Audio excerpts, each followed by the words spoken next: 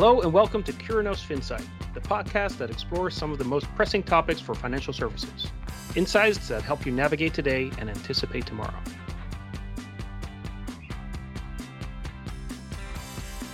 Welcome to the Curinos FinSight podcast. Today my guest is Olivia Liu, who is Director of Marketing and Product in our Omnichannel Sales and Experience practice here at Curinos. Welcome, Olivia, to the podcast. Thanks, Rutger. Yeah, before we dive into talking about Overdraft, can you tell us what your role at Curinos entails? Yeah, so at Curinos, I run exactly what you said, marketing strategy and product strategy practice. So basically work with a lot of different financial institutions, whether they're traditional banks to fintechs of the world, figure out how they actually should compete in the marketplace, leveraging marketing as well as product innovation to actually win over customers. Now, before we dive in, we're going to talk about overdraft today. Can you, in very simple terms, just explain what overdraft means or overdrawing your account means? Overdraft generally means that due to a transaction, there has been now a deficit in your bank account, meaning when a consumer potentially has $5 in their account and they go out and make a purchase of $10 and there is a deficit of $5, meaning negative $5 in their account. And when the bank lets that occur, that means that $10 transaction actually went through, but that means that that particular customer also overdrafted because they didn't necessarily have the whole $10 in their account. So this tends to be a pretty big problem, but also a problem that actually applies to a lot of different types of consumers. Great. So you're basically going into the red, the money that you don't have, that the bank is basically spotting you. Exactly. Now, it seems that we hear new announcements every day about changes to overdraft policies. What's the current state of play? There has been a lot of momentum in the space. From the largest banks announcing getting rid of their overdraft and insufficient fund fees to actually announcing pretty large, I would say, overdraft innovations, such as Standby Cash by Huntington, to smaller banks, I would say, announcing more, a little bit more transparent types of policies. And you mentioned another thing there, insufficient fund fees. So if you do overdraw your account, and in your example, you go to $5 into the red, many banks will charge a fee for that. Is that what that insufficient fund fee is? Yeah, exactly. It'll charge a fee for that. And honestly, if they try to actually transfer money as well into that account, try to cover you and spot you, there isn't necessarily enough funds, then that's also when they charge you. But yes. Okay. So what are clients telling you is the main impetus for the changes? Regulators haven't issued any new restrictions, have they? No. So actually, regulators have not made any major changes, but there has been a lot of pressure from the new administration, and in particular from the CFPB, to actually further regulate overdraft. And CFPB, meaning the Consumer Financial Protection Bureau, really there to function as the regulatory group that actually protects consumers' interests when it comes to financial services. So Senators Warren and Booker actually introduced an amendment to some of the regulations last year to actually drive further scrutiny around how much banks can actually make, or how much banks can actually make from a revenue perspective from overdraft. It didn't pass, but the fact that that amendment actually was up for discussion and debate made it so that there's more regulatory pressure. That's very clear. So the banks are actually getting ahead of the regulator, but the regulator is clearly giving them some hints that if they wouldn't, that there would be regulation coming. Now, overdraft has been a big source of revenue for banks, right? So does that all go away for banks? Generally speaking, overdraft accounts for about 70% of non-interest revenue for a typical bank. And so given the level of not only regulatory pressure, but also competitive pressure, now that a lot of different banks and fintechs have historically really made a movement in this space, we're expecting probably a decline of about 60% in the stream of revenue. That is a pretty massive decline in revenue that would need to be really reevaluated by institutions in the space. Yeah, I would say so. That does seem like a Yeah. large number. That isn't like 1 or 2%. That is like maybe No. 70% of non-interest revenue. That is a big amount of money. Now, how do you think banks can make up for lost overdraft revenue? Yeah, the first thing that really comes to mind when it comes to making up for that revenue stream is actually focusing on increasing customer value.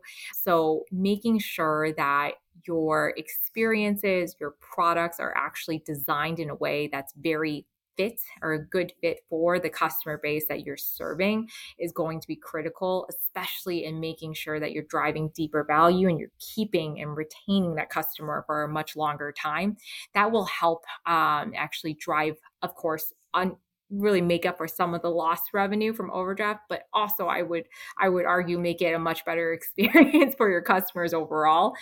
The second big opportunity, though, I really think this is a interesting time and really special time in the industry, is that this actually creates an opportunity for banks or other institutions to really think about what's next when it comes to actual, different streams of revenue. We've always, as an industry, have thought about fees in more of a penalizing way. And one of the things that I think banks can really think through is whether or not we can actually flip the script on fees and actually create potentially a more value driven type of fee revenue. So it's more service oriented. So, what is it that I can do that provides much more value to my customer that they're actually willing to pay for? So that's something that I would argue it should certainly be top of mind for product leaders in the space to actually really think through what's next. Curinos recently issued a report on overdraft with the Yes. Consumer Banker Association. What did that reveal about customer behavior? Yes. The fascinating things about that report, there are two big takeaways. The first is that overdraft is really actually a service that is utilized by consumers across all demographics. I think one myth that is out there in the marketplace is that overdraft tend to be for consumers of either lower income or are less privileged overall. And what we have found actually from the study is that consumers of all income as well as all asset levels actually utilize overdraft, but just in different ways, which I would say leads to the second big takeaway out of the study is that overdrafting actually tends to be more of an intentional action than it is than not. And so what we have found is that the majority of people who have overdrafted in the past year have actually cited that it was a conscious decision that they were making, that they were overdrafting into their account. Were there any reasons mentioned in the report to overdraw their accounts to actually make some sort of a payment? Yeah, so I'll bring up maybe a couple of segments that we found. So based on the overdraft results, we and attitudes, we were actually able to segment and figure out what types of use cases, what type of consumers is actually utilizing overdraft. Yeah. One segment is what we like to call the lifestyle segment. This group, one of the biggest drivers and attitudes behind their financial decisions is they must and need to always look successful. And that's just part of that's an attitude that really is a big motivator for this particular segment. And this segment tends to be actually higher income and tends to have more assets overall than the typical or average American. Now we have another segment that are really the day-to-day needs, where there are certainly folks out there. There's a segment that utilizes overdraft to actually help cover certain unexpected expenses, but certainly something that's really critical to their day-to-day life, whether it is paying a bill and helping them cover that. And so, as you can tell, lots of different use cases, but certainly intentional. And so, overdraft then really isn't necessarily a gotcha like what you talked about, but it's more so a service that a lot of consumers intentionally use. Interesting that both kind of from a, hey, I don't want to look silly at the checkout because my Yeah, card bounces, but also kind of like, hey, my washing machine broke down and I'm not getting paid until 2 weeks from now, but I do need to replace my washing machine, or yeah, maybe even pay my rent, right? Those might be things that people actually choose to do, and maybe there's even worse consequences than paying a fee, right, if they don't make that payment. So exactly, that makes exactly. sense. Now, if overdraft goes away, doesn't that leave some consumers in the lurch? It really does.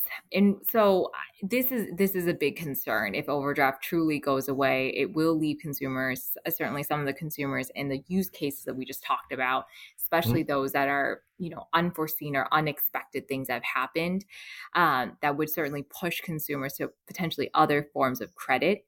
And so I would say one of the big things to think about then for a lot of institutions who are playing in the space is, what if you are to actually rethink overdraft, are there other ways then to address some of those needs? Yeah, which then sort of raises the question: what kinds of products can be created to replace overdraft? Are there different strategies for Yeah. big banks versus small institutions? What are your thoughts there? Generally speaking, based on the use cases that we even just talked about, credit products is really a natural place to extend to and to rethink what that looks like.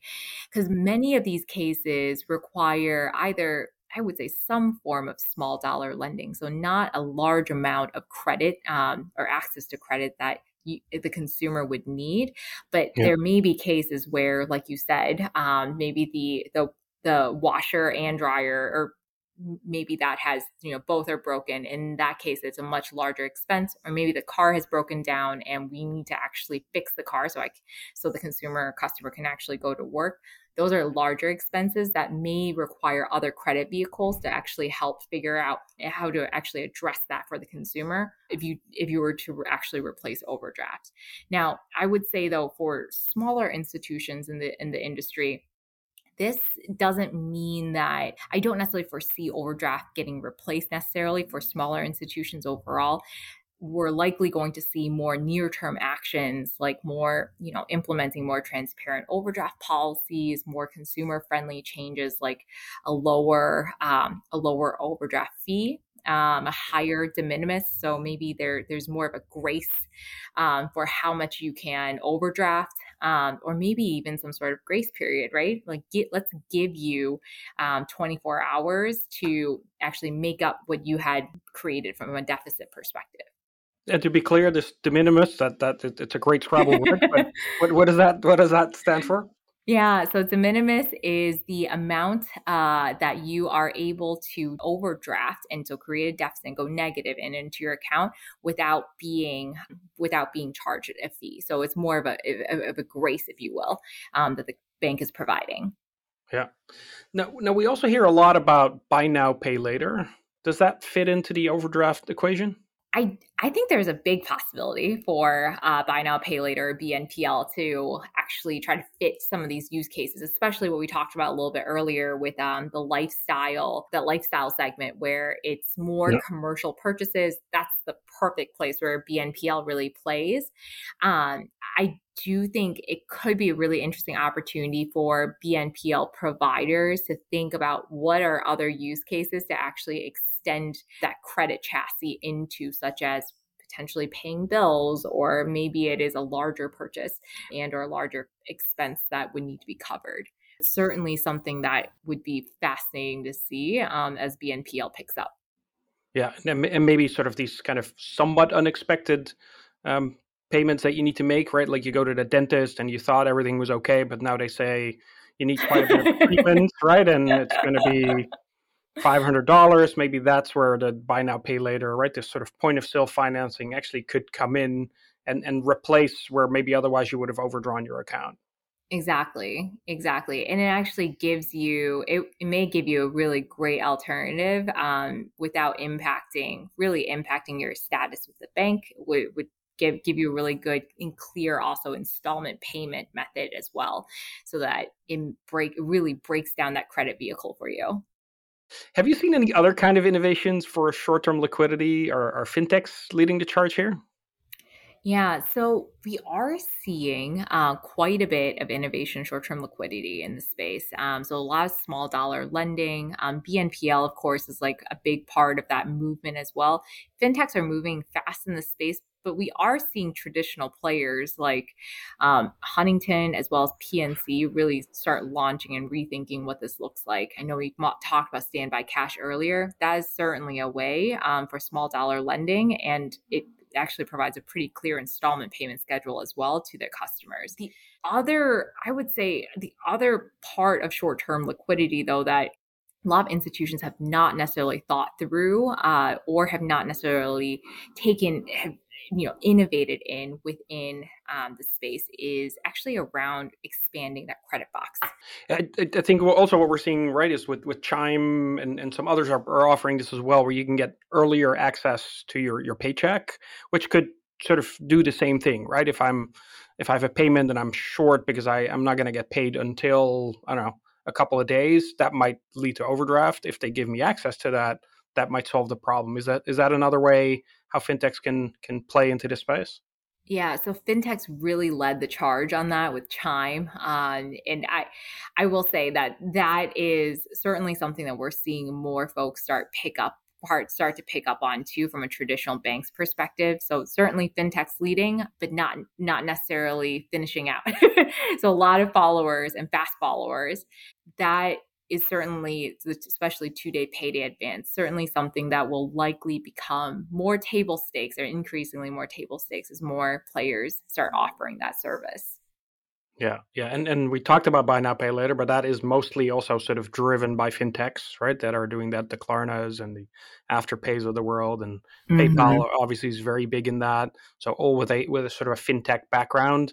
I think what's interesting there, what I observe is that they will sort of step you into larger amounts, right? So maybe that's a way to sort of assess credit worthiness, to say, hey, first I'll give you a loan, a buy now pay later loan for something under $50, and then if you pay me that back, then maybe next time I'll let you have a loan for 100, and then maybe after that I'll let you have a loan for a Peloton bike, right? Which might be Mm-hmm. thousands of dollars. Thousands. Right. Yes. And that might be a way to sort of easily step into with customers that might not have the best credit, right, or don't have a credit history, to actually build one rapidly by giving them a buy now pay later loan and see how they pay back. Yeah. Yeah, that's definitely a way to test and really, yeah, test and learn as you go. I do think there are probably other variables out there that should be considered. Even, I know this comes up a lot, is evaluating how often you pay your rent on time, or how, right, what is your timeliness of paying certain bills on time, etc. And so that those are certainly things to continue to evaluate, and certainly a big opportunity for the industry. Finally, we're asking each guest what is a term or an acronym or a lingo that you would like to retire or redefine. I love this question because I would love to redefine segmentation, the word segmentation in this space. The number of times that I've talked to people within the industry who have defined their target segment as Gen Z or millennials.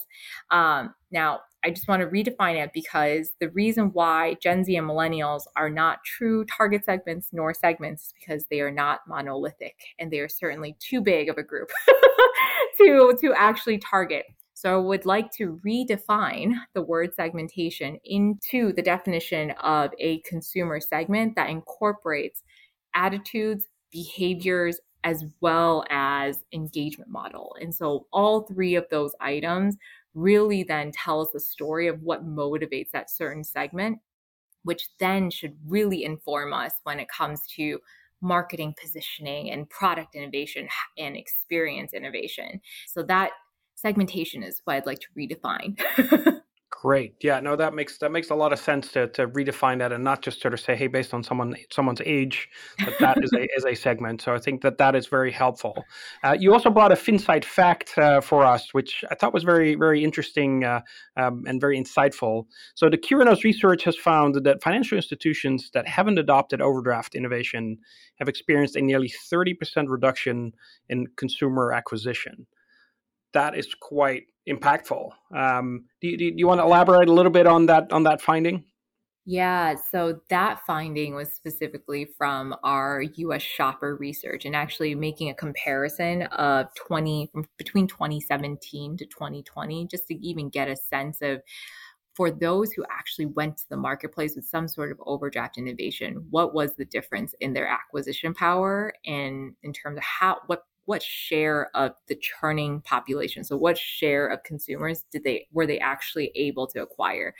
And what's interesting is that those who did not actually go to market with overdraft innovations, we saw a 30% decline between 2017 and 2020 in how effective they were in acquiring new to bank customers. That's powerful. That is is very powerful. Yeah. yeah. Absolutely. No, that's certainly something to take away here. If for nothing else, take that away and think about that and see what you can do as an organization. Now, thank you again, Olivia, for joining us today. I'm Rutger van Vossen, and this has been the Curanos Finsights podcast, helping you navigate today and anticipate tomorrow. As always, thank you to our Curanos Finsights team. Robin Seidel is our Director of Thought Leadership, editing and production by our Senior Designer, Adrian Cohen, project management by our Marketing Communications Manager, Megan Brissett. Music is by Vision Studios. I'm your host, Rutger van Vossen. You can find more insights at curanos.com. Please subscribe and review wherever you listen to podcasts.